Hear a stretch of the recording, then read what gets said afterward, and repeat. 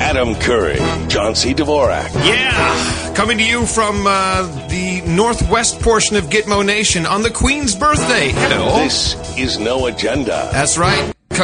Coming to you from the Crackpot Command Center backup location in San Francisco, California. It's Adam Curry and hopefully someone else on the other end. Hey, I'm here in sunny, as a matter of fact, peculiarly sunny Amsterdam, Gitmo Nation, Netherlands. I'm John C. Dvorak. It's Crackpot and Buzzkill in the morning. Okay, we've been at it for about an hour now. Oops, there goes my microphone. We've had nothing but technical problems this morning. Yeah, it's rather weird. But the one technical problem I didn't have is that the sun came out today, and it actually was an outstanding day here on Queen's Day, which is something of an event. So let's get into it, man. How has Queen's Day been? This is your first experience. It's the national swap meet in the Netherlands. Yeah. Well, let me just describe it or summarize for people who might want to check it out. Infinite number of drunks. Absolute. You don't say. And the funny thing is that they come in. All the parties are Wednesday night, and apparently the English are the worst offenders. Oh yeah, they come over just to tear the town up, don't they? So they come over, but I'm told they come over for the Wednesday night parties. They party all night. And then they keep going to the next day, and then they get kind of tired, I guess, because things start to crank up again around 3 o'clock in the afternoon, and then by 6 or 7 or 8, they leave. They don't come, they party for 24 hours and leave. But, they do that every single weekend anyway. This is just normal fare for the Brits. They hop on the easy jets, they bust on over. They don't even get a hotel room often. They'll just sleep it off on the street corner. I'm telling you, I don't understand what a miserable flight it must be on an easy jet from Amsterdam to London after a weekend. I tell you, I don't know if you actually took advantage of the Taxi Eric service. Probably not. Not yet. I didn't have to. Okay, but he will not take anyone to an EasyJet flight who's British on Monday morning or Sunday evening. He won't do it. Of course not. He doesn't want to have to clean up his cab. Exactly. Exactly. It's nasty. How was the party last night, man? The one I hooked you up with. I thought the party was good. We got there a little late, so whatever drinks that were served into our little mini area were stolen. So that wasn't too. What time did you get there? Because I sent you a message saying you should get there by 9. I didn't get the message. Oh, okay. We were doing something else. In fact, we were at dinner. Oh. And so I didn't get there until about 11. Oh, you shite! Yeah. But the real entertainment at the party didn't really start till midnight. Right. So, but it was a little packed. Yeah. Yeah, but it was good. Yeah, it was good. I got to meet your friend. Yeah. She's taller than you. Yeah, isn't she awesome? Yeah, she's quite nice. Mm-hmm. And of course, she's like 6'3", and she wears a top hat and heels. So it's like. Did you take a? I hope you took a picture. I had to stand on a box. Hi, you're Adam's friend. Hold on. What's the weather like up there? It's raining. So anyway, but when I left to come to this thing, to all this stuff, the weather prediction was going to just be raining all week. Mm-hmm. And it just like yesterday about 10 in the morning just stopped, and it actually cleared up, and there's a blue sky. Oh, that's nice. Which is actually kind of interesting. But the thing that's the most interesting about this, and I've got a lot of footage, which I'll post on the blog, is these party boats. Oh, on the canals. Yeah, this is the big thing right now during the day. Yeah. And it's like everybody gets these barges and they load them up. They overcapacitize them, as it were. I mean, and I can say that knowing it because I got to witness a boat sinking. It does happen from time to time. Too many people on the barge. Well, this was actually a smaller boat, and we were coming, and I took a big boat tour just because I was getting tired of walking around, and I just wanted to relax. And we're going through underneath where the Movenpick is, which is the hotel I'm staying at, actually. Which hotel? The Movenpick. Do you know the street name? It's right on the water, down from the. Yeah, that helps. Okay, it's right on the water. You know where the central terminal is? The central station. Yeah. Yeah. Okay. I know where you are. Yeah. Okay. Anyway, so this boat, I guess the guy wasn't paying attention or something, and he rammed the pier And the boat, instead of just hitting the pier and bouncing back, it kind of ran up the pier because it had one of those curved hulls. And so and the back went in the water. Yeah, it went up the hill. The back went in the water. Everybody fell backwards, and then which weighted it down more. And then the back went in the water, and it immediately sunk. Oh, that is kind of funny. Well, it wasn't luckily nobody got hurt, but luckily there was a raft right near it, and so they just pulled over and picked them up. And then as we were leaving, I've got pictures of all this, by the way. You'll find them quite amusing. I was going to turn them over to the newspapers, but I can't get them off the camera. But anyway, I want to blog it. Yeah. So we're leaving, and as we go through the hole, the under the canal thing, one of the police boats, I guess, to go check this out, came roaring by at about 70 miles an hour, just with 3 cops in it. You know, I figured they're going to investigate this thing because it was actually something to see. I wish I had my little. I was shooting with the DSLR rather than the little movie camera. It would have been on YouTube. It would have gotten a lot of attention because it was actually quite interesting to watch it happen. You can't get the pictures off your flash drive or your flash card because it's still hosed. Is that the problem? No, just because I don't have the converter to load it into the machine. Okay. But I didn't bring it. But anyway, it was interesting because when this thing sank, it kind of started taking on water, and then it went backwards first, so the thing was sticking with the hull straight up. It was like vertical and stuck in the mud. And some girl was standing on the top of it. She was just shaking like a leaf. It was just, it's actually quite interesting. But, our barge stopped just in case, they had to pick someone out of the water. Yeah, so they didn't move. So I got to see the whole thing. It was very entertaining of sorts. Anyway, there's that. But most of the time, it's just these boats full of 20-somethings with a disco. They usually have a DJ on the boat and a sound system that's cranked way up there and playing nothing more than a loud beat. And then everybody's kind of dancing on the boat as the thing goes through, the crowds. And there was a couple of traffic jams. There must have been like 100 boats trying to get through this one, underpass through one of the canal areas. It was very entertaining. The place is getting. Right now, it's probably. They were already getting drunk about 4:00. There was a nasty accident today. I saw pictures. A car that was, I guess the Queen was on her double-decker bus, saying hi to her minions with other members of the royal family, and then some car careened right through the crowd, killing 2 people, injuring 12. Looked pretty gnarly. They may even killed 4. Oh, really? Oh, jeez.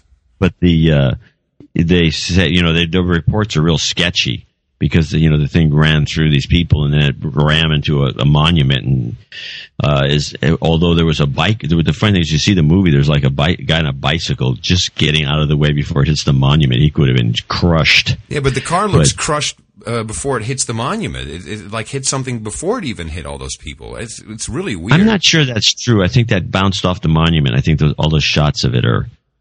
I'm not sure that that's true.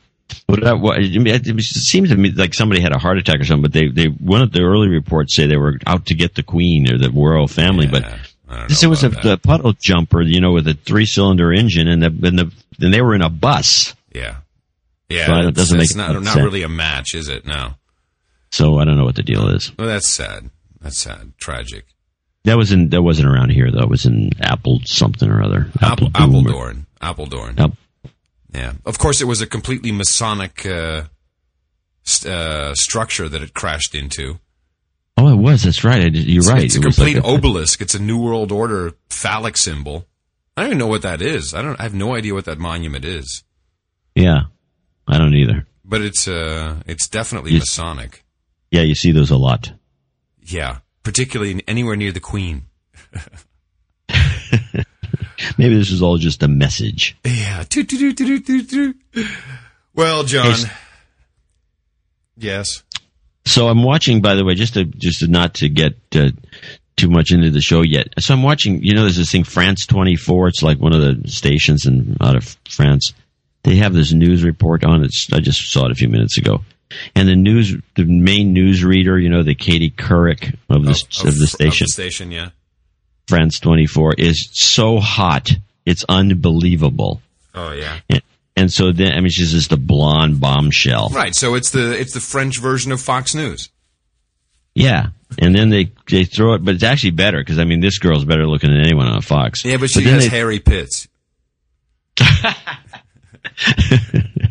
Which, by the way, I have no problem with. I'm not offended by it. She smells of cheese and wine. But otherwise, she's smoking. And so she throws it to the business reporter that's going to talk about, Chrysler, has decided to go bankrupt. Yeah. And which has screwed up Fiat's plans. Yeah. And so they throw it to this other woman, Stephanie Antoine. And she's just as hot. Yeah. Just cracks me up. This is what is this broadcasting? What happened to, how did we lose our way? Well, I mean, but the template is here, I've been sitting in hotel rooms for the past week, and of course, there's really nothing else on except hot babes doing news. I mean, that's just what television has become. I can't say I hate it. Well, I think we should, whatever happened to the nude news?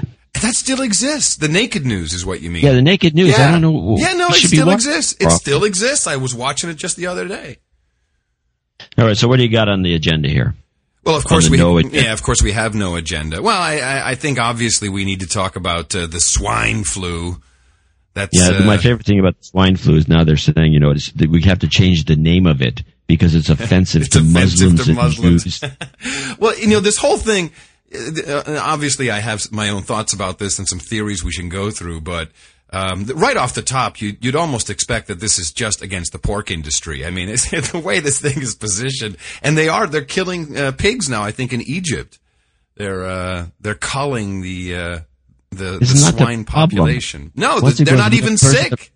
Yeah, I know. This is ridiculous. I think this is another vegan thing. So what's the vibe over in Holland? Because, the in-laws are with the lady Patricia back in London. And so, of course, they're calling back to Holland and seeing how everything's going. And the Dutch government, as far as I understand, is basically saying, we're not going to be affected. Nothing to see here. Move right along. We will have no instances of swine flu in the Netherlands. Did you hear any of that? Yep, that's exactly what they're thinking. And, it's how misjudged is that? It's like, well, that's just the way they feel.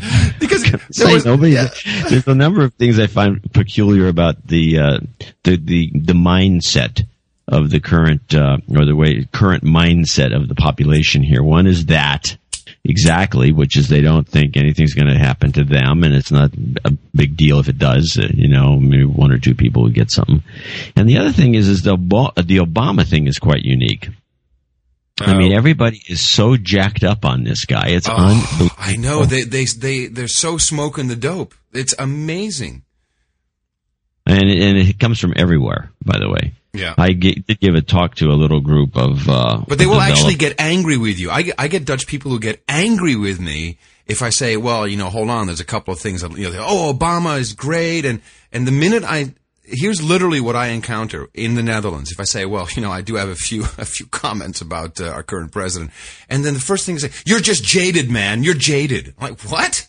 I'm jaded? Jaded? I don't know what that means, but that's what you're jaded. I'm like, no. I'm an American and I pay attention to what's going on. You slaves. So, I got a minor amount of flack, but not anything like that. It was mostly because I started off my little talk about discussing the fact that they're trying to get legislation so they can shut down the net if they want to. Yeah. These are people that develop for the cloud.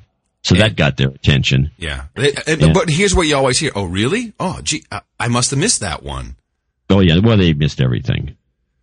So, but I did get some good, but anyway, so they're very much Obama, and then the argument is, well, Obama's like, he's a good guy, and he's trying to he makes friends, and he's not belligerent. He's I think friendly. No, but that is true. You can't argue it. He's a friendly guy. He's a friendly guy. I got back, so I went to New York for 36 hours, and went over on the red eye, came back, a day and a half later. And I was just in time to see the prime time 100-day presidential press conference. Did you have an opportunity to see any of this fantastic show, John? I only saw the snippets and then the critiques, and then I had to watch the CNN coverage of the voting. They told I saw that. Sister. But you give them an A, a B, a C, or a D, and it was like, and it was just, it was all over the place. I was flipping through the channels, and I'm like, and I saw vote, and a countdown like 5 more minutes. I'm like, shit, what are they voting on? What's Senate voting on now? It's like, it's not Senate, it's the CNN audience voting on how the president did. I'm like, this is crazy. John, this was, once again, a completely orchestrated show. It was just unbelievable. I can't believe that, do you know that when, in Clinton's first term, also a Democrat, in 4 years time, he only did 2 national press conferences outside of the State of the Union. Only 2 national press conferences because the networks would not give him the airtime. And Obama's had 3 in 3 months. Yeah, he's going to have 12 before we're done with 1 year. And it was 13 questions. They love him to death. It was 13 questions, and this was like a kindergarten softball game. It was just unbelievable. I'm sure you saw the question from the New York Times. No, what was it? I missed it. Mr. President, in your 100 days, and this is the New York Times, in your 100 days in office, what has surprised you? What has enchanted you? If you were a tree, what kind of tree would you be? What has enchanted you, Mr. President? I mean, come on. What are these guys at the New York Times thinking? Is this like asking him what kind of tree does he want to be? Or if you were a tree, what would you be kind of question? Is this girl over 12 years old? No, it was a guy. It was a guy? Oh my God. It was, what has, now I gotta paraphrase, but the enchanted thing is just what floored me. What has excited you? What has enchanted you? What has surprised you? What is this, Oprah? This is not a press conference. This sounds like Oprah. Yeah, no, it's exactly what it was. And it was slick, it was slick. By the way, I'd like to point out one thing. I only have one observation from this show, because it was a complete show. I mean, it was set up, it was 13 questions. The president calls on people. He doesn't even know where they're sitting. He just has a list, and he knows exactly what each person is going to ask, more or less. It's got to be. And he just times his answer. It's like, well, I got 50 minutes, so I'll just time my answers. He's got a big clock on the wall, and so of course the enchanted question is lovely. He took his time on that one. By the way, the answer is our servicemen and women. Not, he said, I wouldn't use the word enchanting, but okay, whatever. Yeah. Okay, so whatever. Yeah. So okay, and anyway, so then they all rated him, and the American public gave him a B+. So off of that for a second, since I don't think we should even. It was a charade. We agree, right? We agree wholeheartedly that it was a charade. Just disappointing, angering, John. I'm sorry. It angers me. What the press conferences? I mean, Helen, for God's sakes, Mr. President, she's sitting in the front row continuously. She never gets to ask a question. She's never called on. Now, here's the point I wanted to make. When the doors open and the president walks up that hallway up to the podium, it's a beautifully lit hallway. May I just point out that not a single one of those light bulbs and those chandeliers is one of those freaking mercury-filled energy-saving light bulbs. Why don't you get some of them ugly-ass, electricity-spewing, mercury-filled light bulbs in the White House, Mr. President? Start that. That's a good one. Yeah, pisses me off. All right, You can tell. You can tell by these light bulbs they're not energy savers. Oh yeah, no, they're soaking it up. Yeah, they're just gonna have to do cap and trade. Oh God. God. So what you didn't get to see? Well, I didn't get to see the. That's what you say. Yeah, go ahead. You saw it? You saw Night? What is it called? Night News Night? I don't know what you're talking about. No, I didn't see Newsnight. Okay, Newsnight on the BBC this week. They had a complete documentary on PowerShift 09. Oh, nice. Now, PowerShift.org, people can go out there and check it out. It's a green activists And essentially, the government has taken over this particular conference, and they loaded it up with Obama people. The keynoter was the EPA woman, Paul Podesta, one of the major staffers, second in command of one of these other guys, it looked like the organizer from the way they had this thing structured, the way they did the show, this documentary. Bill Clinton was there. Everybody was loaded up. They was loaded up with these guys. And here's what I'm watching this thing thinking, well, this is just another. Then they got all these kids. It's a bunch of young people.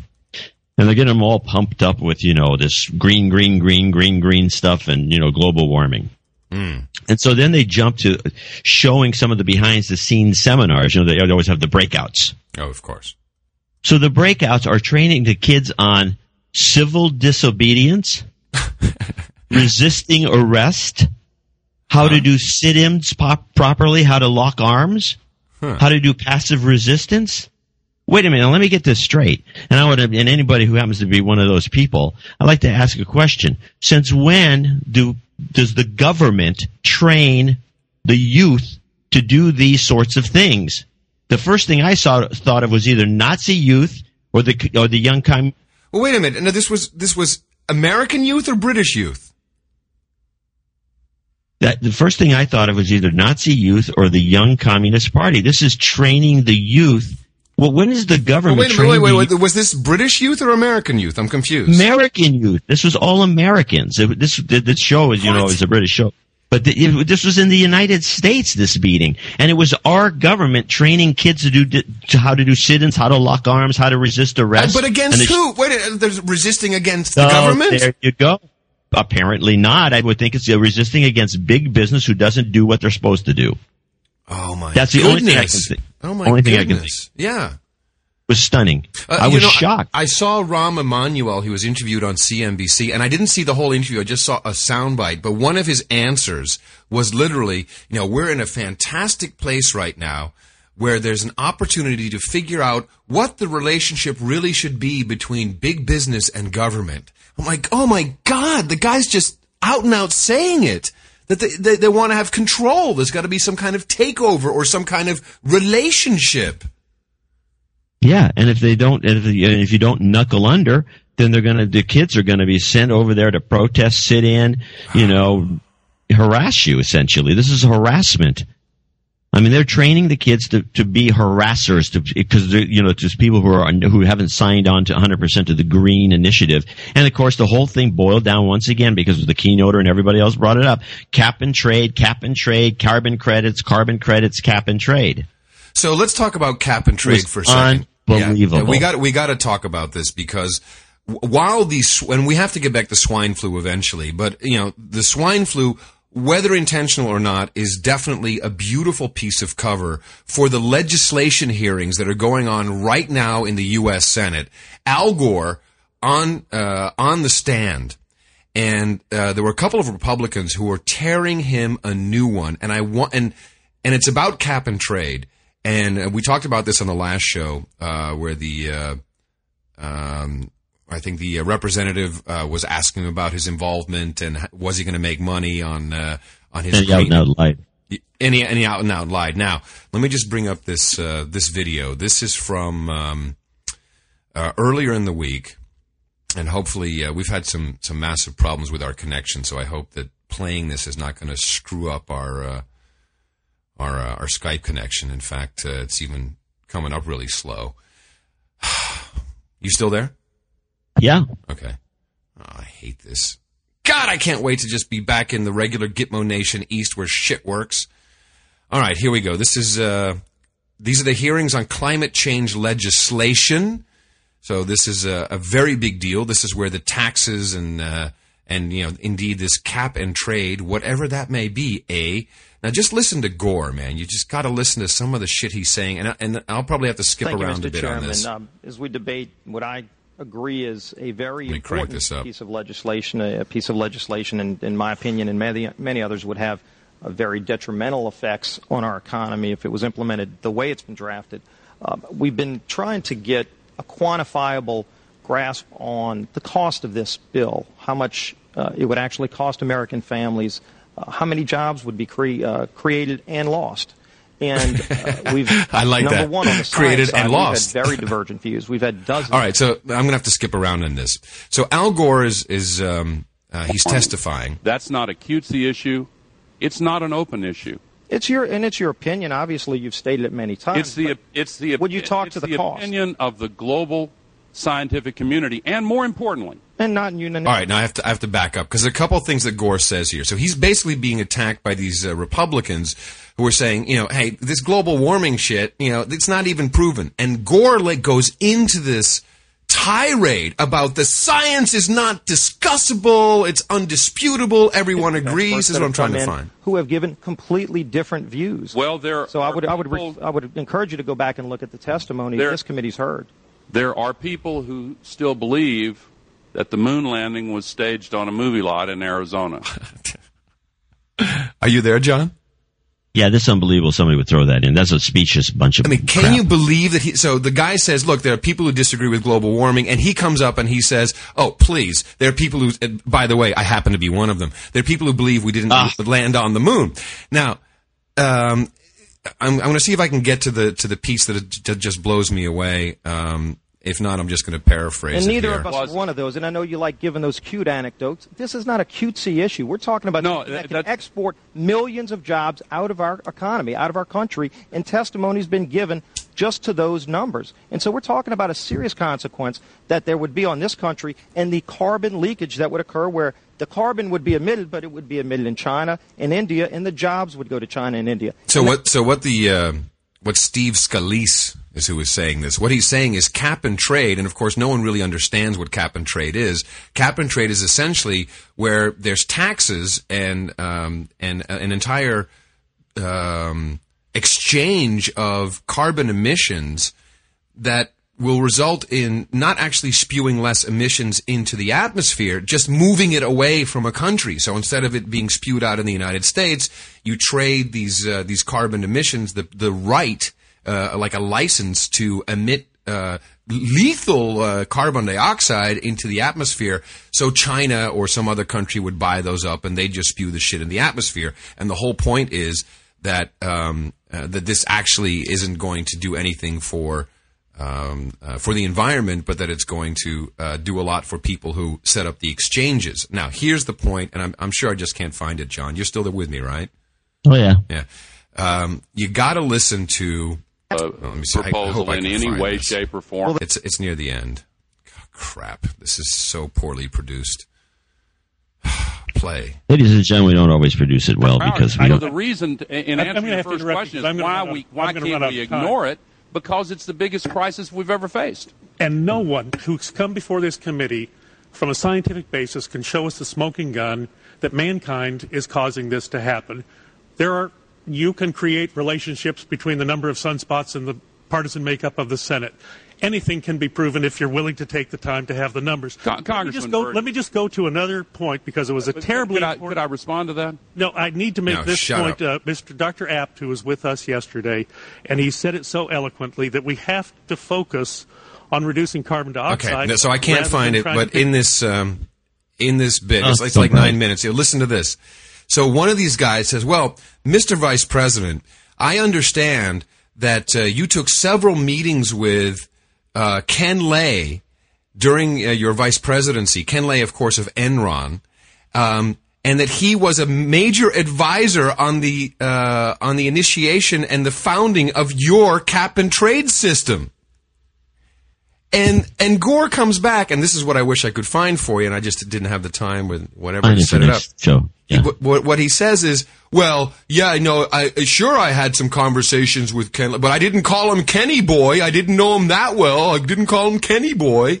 So right here is such a gem of information that the people who set up the fake trading system that turned off the lights in California, responsible for actual deaths, people who fried in their homes, that the exact same scam is being set up for the so-called cap and trade. So that's really, it's like setting up a new NASDAQ or a new, electronic trading system. With the oil. Where we had like with oil, exactly. $200 oil thanks to these scammers. And Gore, and by the way, did he eat himself? The guy's huge.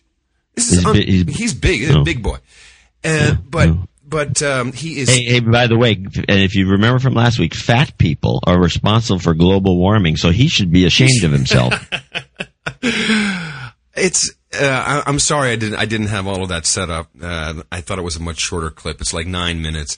But if you watch that and you got to watch Gore's expressions, he's like, sighing. Yeah, he's like a 12-year-old. And rolling his eyes like, you guys are nuts. And this is proven. There's no dispute. And we're all gonna die if we don't use my cap and trade system. So I'm really, really, you seem annoyed. Annoyed, but so we have this swine flu that's right. 236 cases worldwide. By the way, for people who don't know the stats, about 500,000 people a year die of the flu. Yes, 36 to 40,000 people in America alone.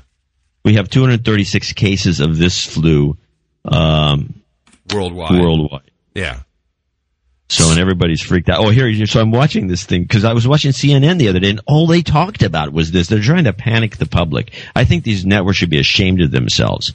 They should be giving people good advice and making them learn things. John, networks, newspapers, radio. I mean, there are people on this. I've traveled. There were people in the airport wearing face masks. This is crazy. I have the swine flu. I'm getting over it. I'm fine. Oink, oink, I got a tail. I feel good. I had a sweaty weekend. I coughed. I'm alive.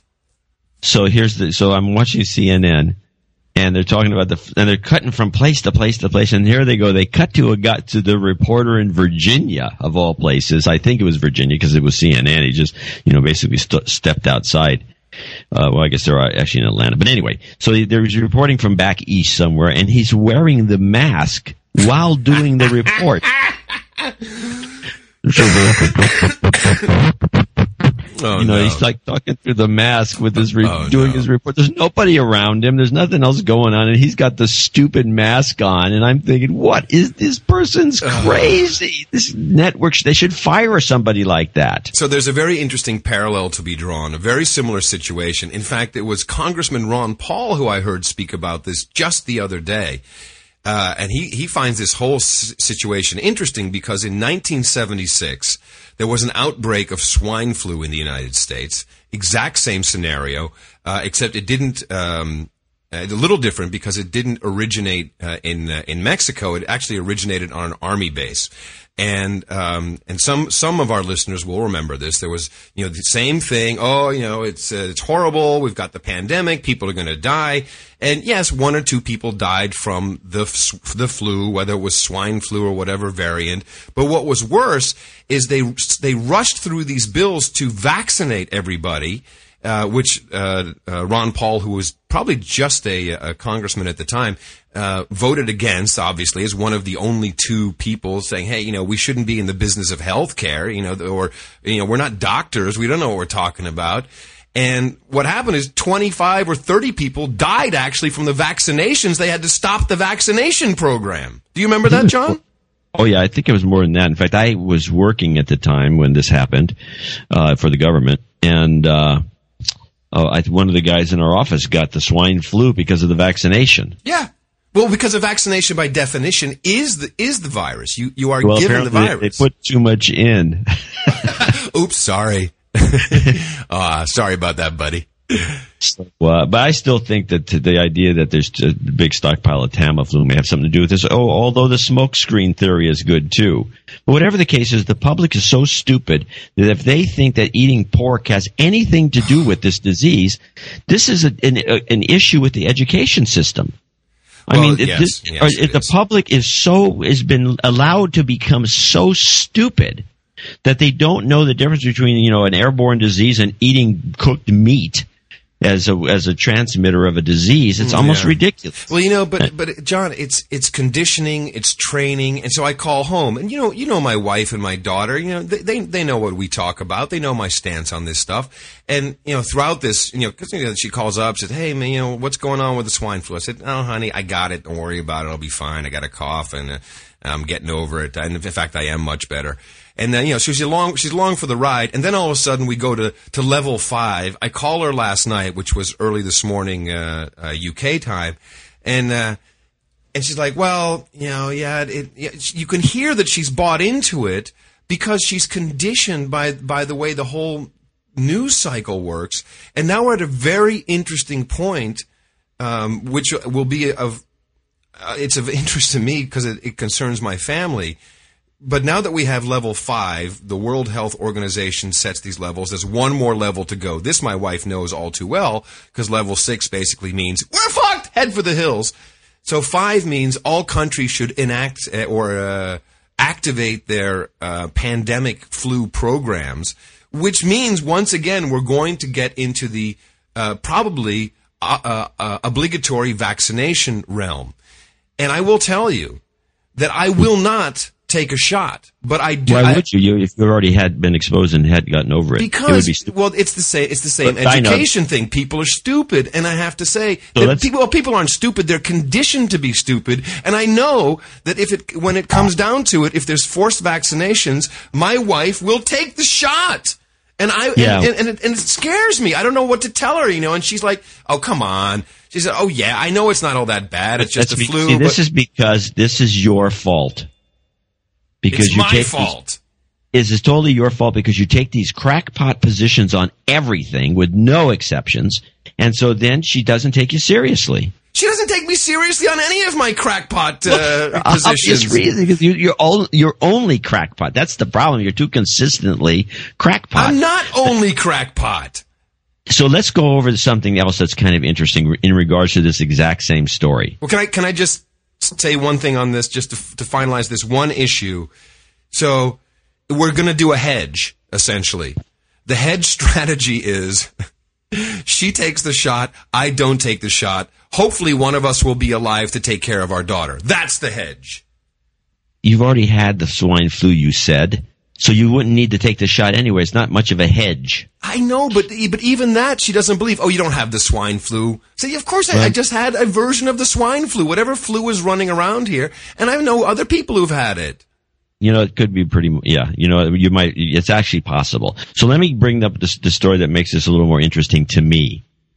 Because as anyone who's listened to the show knows, I advocate everybody have a dose of Tamiflu or Relenza with them if they travel around and they don't want to really have to go through these symptoms. And I explained how this product works. I know you don't like the idea, but this is essentially it. So this guy, Marco, one of our producers, as a matter of fact, Marco in Portland, goes to the doctor at Kaiser.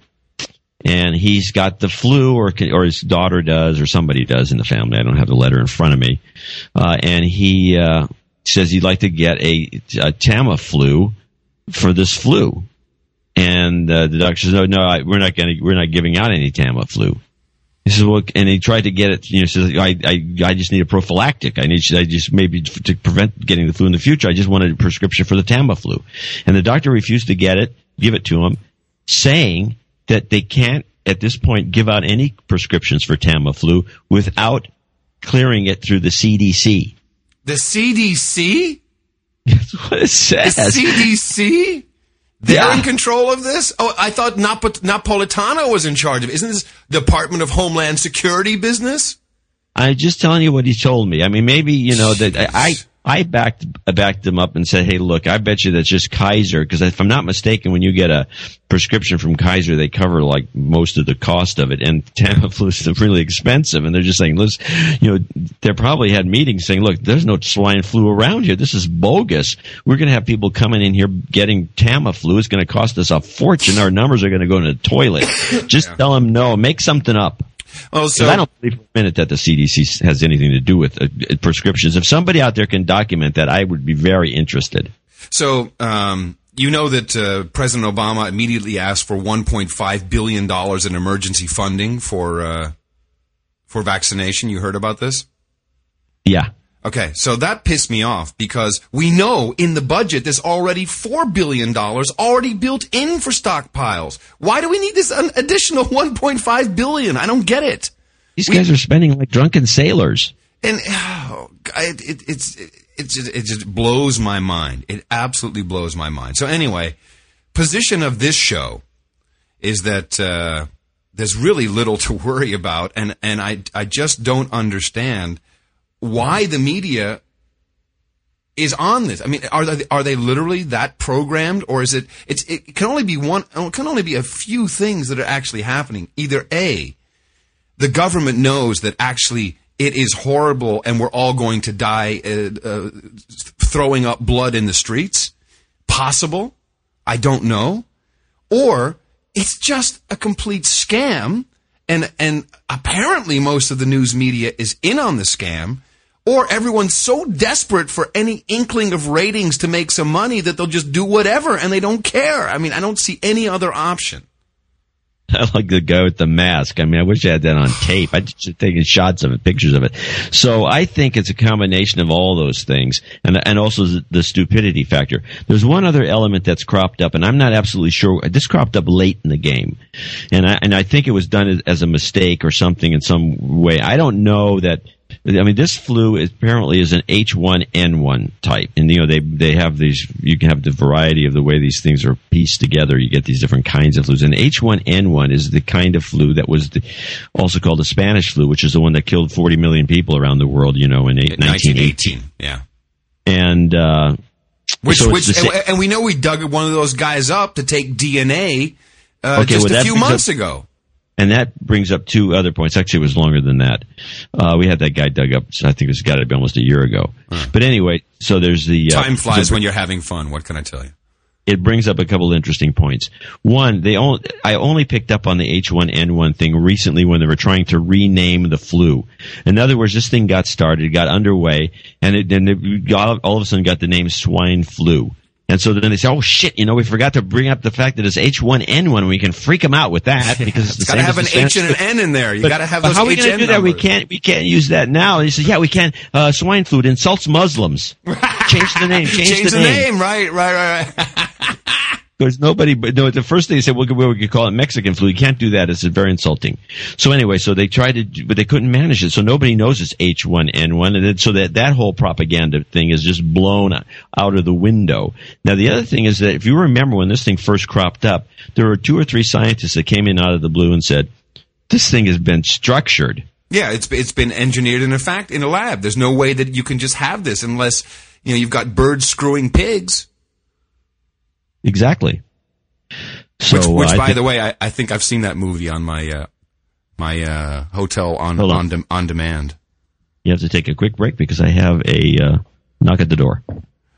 Oh, and of course I don't have my jingle ready because I'm just happy we've got all the stuff hanging together here. It's been a very challenging technical show, this one. Are you back? Okay. In the morning. While John is getting the knock at the door, I might as well tell you that there's I want him to listen. You back? Yeah.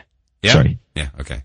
So on April 22nd, CNN reported. So this is April 22nd is before it hit our shores, right? April 22nd. Yeah, I think so. Report. Vials of a potentially dangerous virus have prompted an Army investigation in the disappearance from a lab in Maryland. And it was vials of the Venezuelan equine encephalitis, a virus encephalitis. Yeah, that's what I mean. A virus that sickens horses and can spread to humans by mosquitoes. Now, this is all interesting because we know that there were 21 polo horses that died around the same period. There is just so much, certainly circumstantial evidence that says that this has been, engineered somewhere. My God, Baxter International, the company that admitted that they put live bird flu virus into flu vaccinations, which was caught by the distribution company and was luckily, as far as we know, not distributed to people. They're the ones that have been tapped to make the vaccine for the swine flu. I mean, does it get any more transparent than that? Well, it's not transparent to anybody, apparently.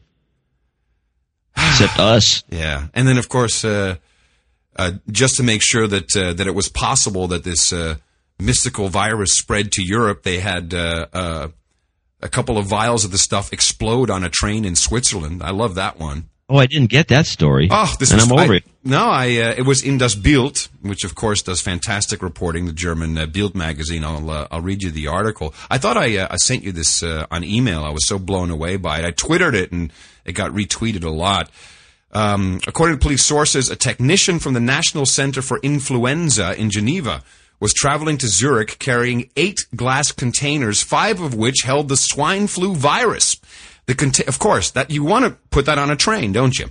The containers holding the virus were commissioned by the Federal Office of Public Health for the Geneva Center in order to develop a test to detect swine flu.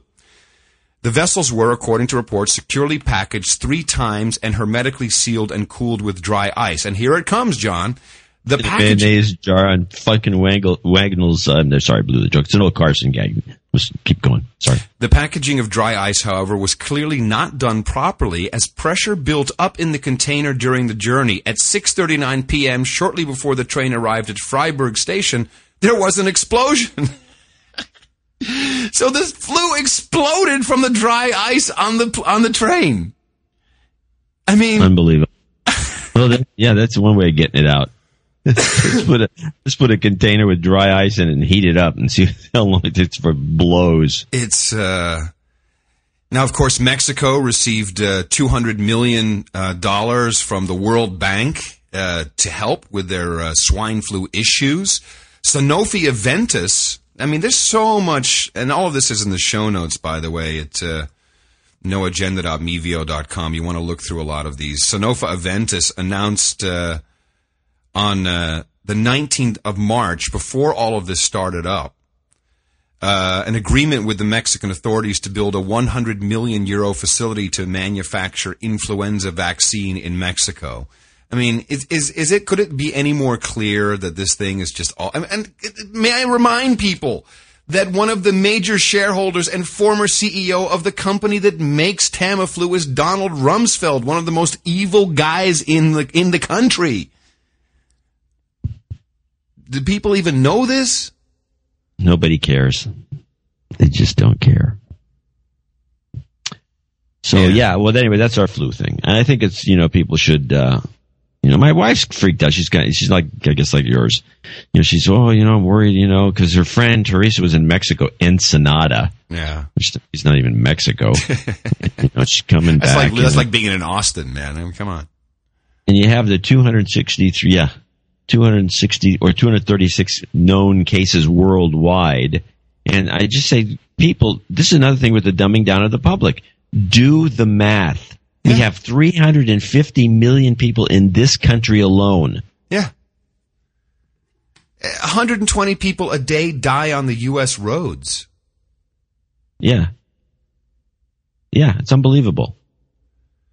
So, I know it's amazing to me that, again, people just don't, they just think everything's, there's 3 people in the world, they're one of them, and the other 2 are sick and they're going to die and they're going to pass it on to them. And I just don't understand it quite, but, it's just the way it is. So what else do we have on our list? Oh, I got one for you. This is a topper. Okay. Hit me. So I'm going to all these fancy restaurants throughout Holland. Yeah, and I will have a report. Yes, good, because I'm sure I've been to a few of them, and I wouldn't mind hearing. I'm finding that they're so much the same, all the top ones. I mean, in terms of decor, in terms of the way they present the food, and in fact, the scraper thing is even the same from place to place. I find it distressing. There's one consulting firm, obviously, doing all these great restaurants. So we're at one of these places, and at the bottom of the menu it says, and I think we're missing the opportunity here. The hostesses are dressed by Max Mara and suit support. Oh, the maitre d' is dressed by suit support. Oh, excellent. Yeah, this is an opportunity. John C. Dvorak's wardrobe provided by Giorgio Armani. Yes, to say the least. Hey, man, do we have any updates on donations? I know you've been busy. You might not have had a chance to log in and see. Yeah, there's a few. We don't have another night, but we have a few, and I'll run through them on Sunday when I can just put them together. I did have one guy complaining that we shouldn't be getting any donations because we both have jobs, and we are getting paid by our employer, so why do we need money? I figured the guy's either 12 years old or an idiot. Yeah, really. And he says he'd never give us any money ever. Okay, well, that's fine. Because we're working, we have other jobs, and so we shouldn't get paid for this. We should be doing it free for him, I guess. Can I just say one thing? People really need to check themselves who think that way. Because, yeah, we have jobs. Do you know how hard I work? I know every single person at Mevio works, and including yourself, and you have multiple gigs, and really only, I guess, part-time at the company. But we are a small company. We get no fucking tax breaks. We get no TARP money. We get, in fact, exactly the opposite. And we're pushing to make shit work and to keep everything alive in this economy. And around us, everyone is stealing money left and right. And we're just trying to keep 60 people employed and their families, fed. Because I literally these days, I see it that way. And then people are going to talk shit about entrepreneurs and people who are just trying to keep shit running. Check yourself. None of this is helped by Sarbanes-Oxley, by the way. But anyway, we do support, or we do need your support, and we appreciate people who do support the show. And you can do so by going to Dvorak.org/NA or the NoAgendaLibrary.com. And while I just want to say that, of course, if you can't support us financially, obviously we're very happy if you tell a friend, if you redistribute the show, if you link to us, and anything you can do to help is highly appreciated. But just to say, oh, you got a job, man. Yeah, indeed. What are you, 12? So I just saw the car again hit that monument, and it was damaged. I guess when he ran over, hit somebody. I told you, it hit something previously. It looks like it careened off of something. I don't know. I think a person. So anyway, we go to Dvorak.org/NA, and we are still collecting weird numbers, and people are getting a kick out of that. And although I think it's running dry. And we still would like to get more $50 and $100 donations where you'll get mentioned, and also obviously the knighthoods are always available. So anyway, back to the show. So I'm the big show. Big show, and we don't spend a lot of time. I mean, if you did it I think that was like 45 seconds. I mean, we don't sit here and go on and on and on for hours on end, which we're going to have to do eventually if we don't get more response. Someone had an interesting idea, emailed me. I think you were copied on it, and said maybe one of the donation ideas, or we could do a pledge drive, and we could give away a meal with you and I. And I'm thinking, we have enough money in the kitty to actually. Let's say, if we're both in San Francisco, we could take some of that money and fly someone out. Yeah, we could. We can have maybe. Well, we can arrange something. I said that I didn't think we're together in the same town enough of the time to make that work, because it has to coordinate with the other person too. But yeah, we can come up with something like the dinner with Adam and John. If you want to, I don't know if that. I'm thinking, you'd give us. $100 and get onto a lottery, and then you get dinner with Adam and John, or you could give us $200 and you wouldn't have to worry about the lottery. You wouldn't have to go with us. No, you wouldn't have to go to dinner with us. You stepped all over the punchline. So, I'm sorry, I fucked that up, didn't I?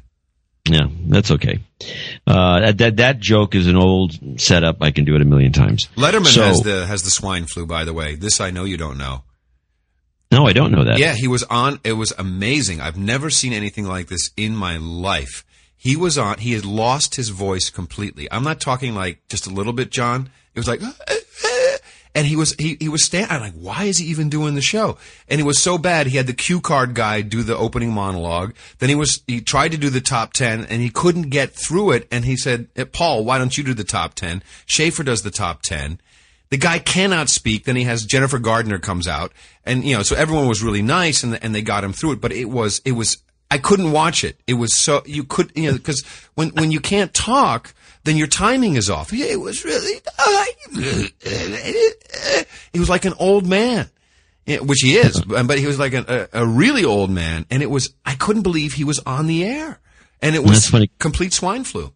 Something happened to Leno, and he was like hospitalized, and he.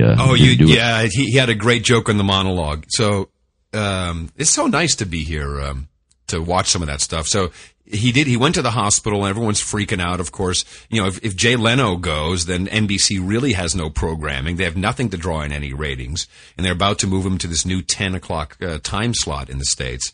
And so he says, some people thought I had a heart attack. Some people thought that I had food poisoning. He said, but in reality, I had the erection for more than 4 hours, and I really needed professional help. Very funny. Yeah, I thought that was a good one. So talking about that kind of thing, another letter writer, and I don't have it in front of me again because I don't have enough equipment here. I'm in a hotel, so I don't have these screens I can open up. But somebody did send a nasty note about talking about NBC programming. Law and Order Special Victims Unit, April 29th episode with Hillary Duff. You know about this? Yeah, go for it. Okay, so the story's about a mom whose daughter dies, and she covers up the death. She dies of, I guess, measles. Measles, yeah. And she covers up the death, and then she gets caught as a murderer, and then it turns out that it was her daughter died of measles, and she just couldn't deal with it. And then they found another girl who had measles and her mom didn't vaccinate her against measles, and so they indicted her for homicide because of her negligence. Because if she didn't vaccinate her daughter, which she should have done, and her daughter gave measles to the other girl who died, then the woman is directly responsible. She's guilty. And they ran this story, which, by the way, got a lot of flack in the various forums, which is a disgusting story to run because it's a bogus story. They never had measles vaccines when I was a kid. We all got measles. Yeah. You got the measles, you got over it, and you went back to school. And here's what the funny thing is about this particular episode. Yeah. So I decided to look it up on the NBC website. It's not there. No, it's there. Oh. Well, no, it's not yet because it just hasn't posted yet, but It will be. But what was interesting is on the website, there's a bunch of ads on the right-hand side. Oh, let me guess. MMR? Oh. CDC. Oh, Jesus. A callback to our earlier part of our show. The CDC has an ad on the NBC site for adult measles vaccine. Adult measles vaccine? Oh, man. I knew you'd love that one. Does no one see what's going on? Are we not aware of what is happening before our very eyes? Jeez Louise. One time I was talking to my doctor about, all of a sudden the hepatitis. I have a doctor who's fairly organic, and he doesn't believe in a lot of stuff. And he, in fact, he takes acupuncture courses. Mm-hmm. And I was talking to him because I said, I was just reading about a hepatitis B vaccine. I said, hepatitis B, is that the one people get? I mean, what is the purpose of the vaccine? He said, don't take it. He says, unless you're just working with blood 24 hours a day, what is the point of this vaccine? And anyway. Okay, wait. Here's the topper. Okay. I'm still not here. Right. You're not done yet. No, good. Well, I get to Europe. There's a lot of action here I don't see. Things are slower back there. Yeah. No shit. All I got is Letterman and Leno and swine flu. I mean, that's all the inputs I'm receiving here. Okay, so I'm working with the software company, and there's a guy, and they're connected to a lot of agencies, and I'm told the following. According to Spanish military intelligence, Al-Qaeda, they believe Al-Qaeda is for the next big event, because they do them every 8 years, right? The 2009 event's coming up. Oh, right. Yeah, sure. It's time. Ding, ding, ding. Al-Qaeda is targeting Spain because apparently the powers that be in the Spanish military intelligence actually believes this to be true.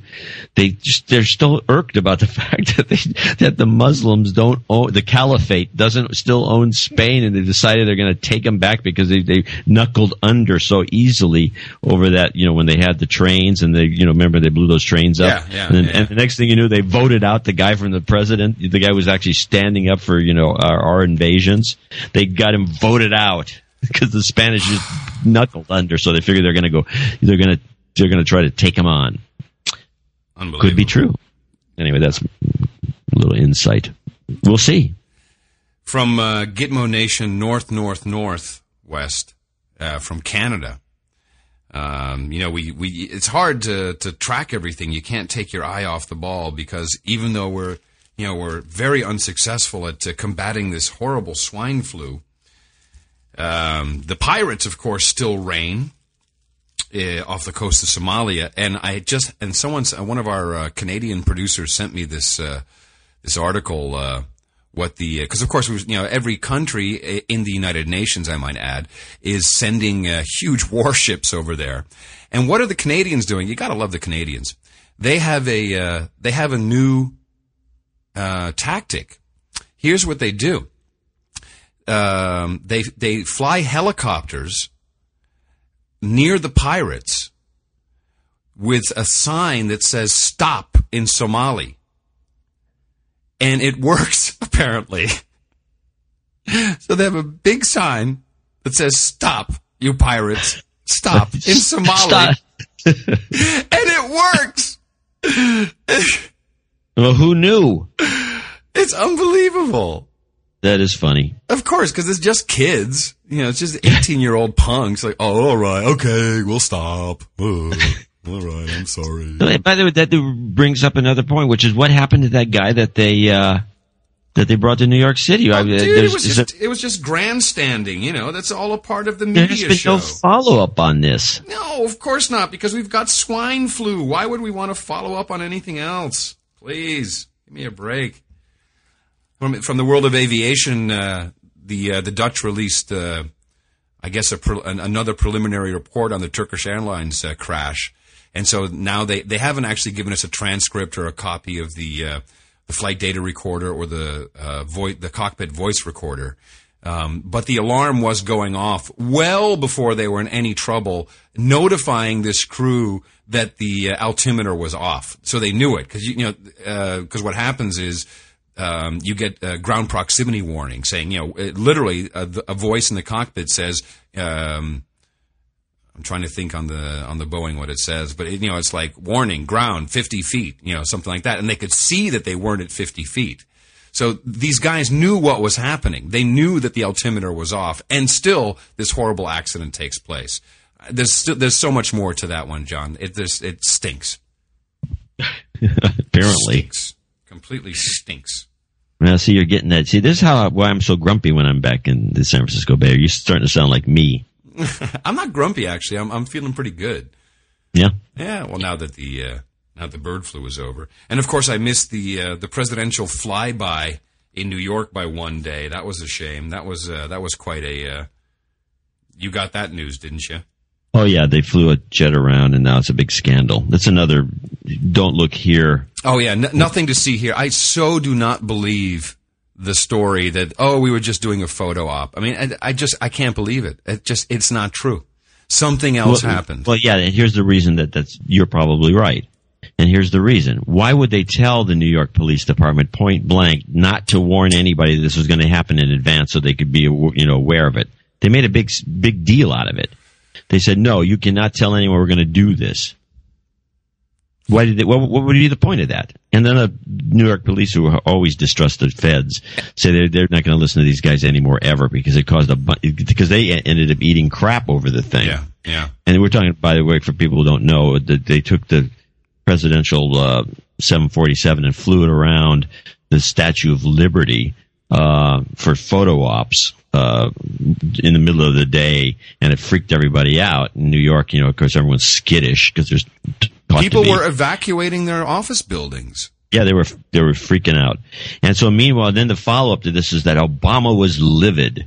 Who says Obama wasn't on the plane? He could have been. I don't know that he was livid either. I think he was on the plane and something happened and there was a reason to divert. When the news reports came out, it's like, it was the backup plane. What do you mean backup plane? I never heard of a backup plane. There's no backup plane.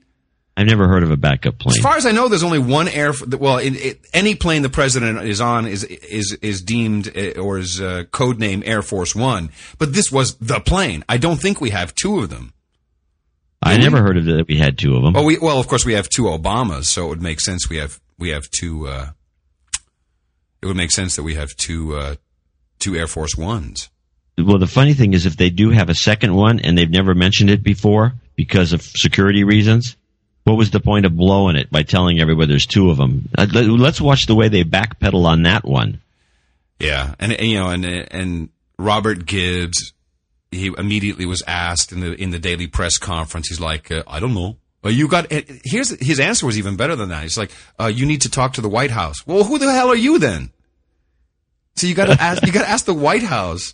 The White House, isn't that you, dude? I don't get it. It is him. What is that? And I'm sure you probably didn't see the finally we got one on tape. The Obama teleprompter gaffe. Oh, by the way, yeah, we do have that. I think there's going to be a lot of those in the months to come. By the way, I don't think it was that Obama was diverted, because they told the New York Police Department way in advance of that fly around, and that's when they told them not to they couldn't mention it, because they actually had clearance for it. That's my understanding. So there's something. I think they were doing it just to see if they could scare the public. There's something screwy about it. Well, I was. What's interesting is I immediately, of course, I go to try and find air traffic control reports. If you've got an F-16, and I only saw one, but apparently there were two, and you've got the president's jet doing low flybys over Manhattan, the rest of the air traffic has to know about that. And I couldn't find anything. I couldn't find any reports or any restricted airspace or anything like that. It's very strange. And just to say, I'm sorry. It just doesn't cut it with me. Something else, and I don't have the jingle on standby, but definitely nothing to see here. Please move along, folks. Sorry about that. Yeah, they need to do some explaining, but nobody cares because of swine flu and Obama's 100 days. I will charge PCAST with advising me about national strategies to nurture and sustain a culture of scientific innovation. In addition to John, sorry, I just noticed that I jumped the gun here. Go ahead and move it up. Move it up. I'd already introduced all you guys. In biomedicine. And he just goes on like nothing happened. Move it up. Well, he's going to fire somebody over that. I mean, what does it take? What does it take to move the teleprompter around, accurately? Well, these, because of course these are all electronic teleprompters. Back in the day, I actually used one that had a conveyor belt with a camera hovering over it with pieces of paper that were slid underneath it. That was the original teleprompter idea. It's pretty easy for a page to pop up, or some flunky was in. I mean, it's easy to screw that up. You see it happen all the time. In fact, watch any of the news networks and you see it happen continuously. And they'll even say, "What are we doing?" I love that CNBC. Mark Haynes always says, "And what are we doing now?" Yeah, no, you can. There's ways of covering your ass when the teleprompter blows up. Yeah. The time I was at Tech TV once, and the thing dropped dead on me, just dead. Yeah, there was no problem, and it wasn't going to. And it was a live show. And it wasn't coming back, and so I had to read from the cards, or the sheets. Yeah, which is good practice anyway. You should be able to do that. Yeah, you should. But the funny thing is, it was the first time that ever happened to me in my life, so I did a crappy job of it because I wasn't prepared. But the next time it happened again, like about a year later, and I was solid with it. And that's why actually, when I do Cranky Geeks, I don't even use a prompter. I just go right to the cards. Yeah, you're such a professional. No, it's just fun to do. So if I was a professional, I'd have a college degree. There's a punchline in there somewhere. I'm sorry. My jokes aren't. I'm in the wrong time zone to be funny. Yeah. It's hard for me too, man. I mean, and by the way, I'd just like to point out that people who live on the west coast of America, Gitmo Nation Northwest, are completely clueless and do not give a rat's ass about the rest of the world. And I'll prove my point. I work in London. And people set up meetings that involve me that are like 3 a.m. There's never ever one single bit of consideration for this little thing called time zone difference. And at 6:30 this morning, my frickin' phone rings, and it's John C. Dvorak, like, "Hey, good morning. Are you ready? Are you ready to do the show?" Like, and I said, "John, it's 6:30." Like, oh, I must have miscalculated it. What is it? What is it with Americans that do this? No. People on the West Coast, even like, I gotta call London. Oh, that's really expensive. People still think it's expensive to call overseas. But it's so hard to calculate 8 or 9 hours time difference. Did you not get enough sleep? It's just rude. Your wife is so right. You're a rude bastard. Oh, you didn't get enough sleep, and you're grouchy. You need a nap. Yeah, I do. I need a nap big time. I think that wraps us up. We'll be able to, actually, now we're going to both be on the West Coast, and the funny thing is, when we were both on the West Coast, even though the connection will stick, the connection will suck more than usual. Suck. Okay, well, I have a feeling that we're missing all kinds of stuff. Let me just have a quick look through. I mean, everything, you're so right. You know, often I'm sitting over there in Gitmo Nation East, and I'm surprised that you don't know about half the shit that's going on. But when you sit here, there is literally nothing that, I mean, is there even do they print a different version of the Financial Times here in the U.S.? I mean, this thing is full of crap as well. Is it just the U.S. version, or is this international? I don't understand it. You have no news here. No news. Yeah, no, I know. I've been trying to tell you this, and you just keep. You'll get back over here, and again you'll forget. Well, at least I won't forget the 8-hour time difference. Okay, you can take a nap. I can take a nap now. All right, only one more week, my friends, and we'll be back to our normal schedule and our normal places and our normal show prep, and we'll have things a little more set up. So apologies for the timeliness of the program, for the interruptions due to Skypeology. And there you have it. That's right. So what's the deal? When are you flying back, man? I'm coming back Saturday. Okay. I get back in Saturday night late. Okay, can we do Sunday show like at a normal time? Like what? I don't know. I need a nap. Can we not do it at 8 in the morning? No, I don't know. How about 11? How about 11? It's Sunday. All right, 11's okay. I can do 11. Yeah, no one else will care. Everyone's fine with it. I think that even this show going up late, probably more people are interested because we normally do it so damn early. So, okay. So, conclusion, John? Conclusion is the same as last week. The swine flu is questionably of importance, and we could use your help at Dvorak.org/NA. Yes, and I'm confused. Never mind. I messed up the timing of the. Here, let me do this. Okay, great. I'm sucking. Coming to you from an undisclosed backup crackpot command center in Gitmo Nation West in San Francisco, I'm Adam Curry. And here in Amsterdam, old Amsterdam, I'm John C. Dvorak. We will talk to you again on Sunday, probably around 11 Gitmo Nation West time. Talk to you then on No Agenda.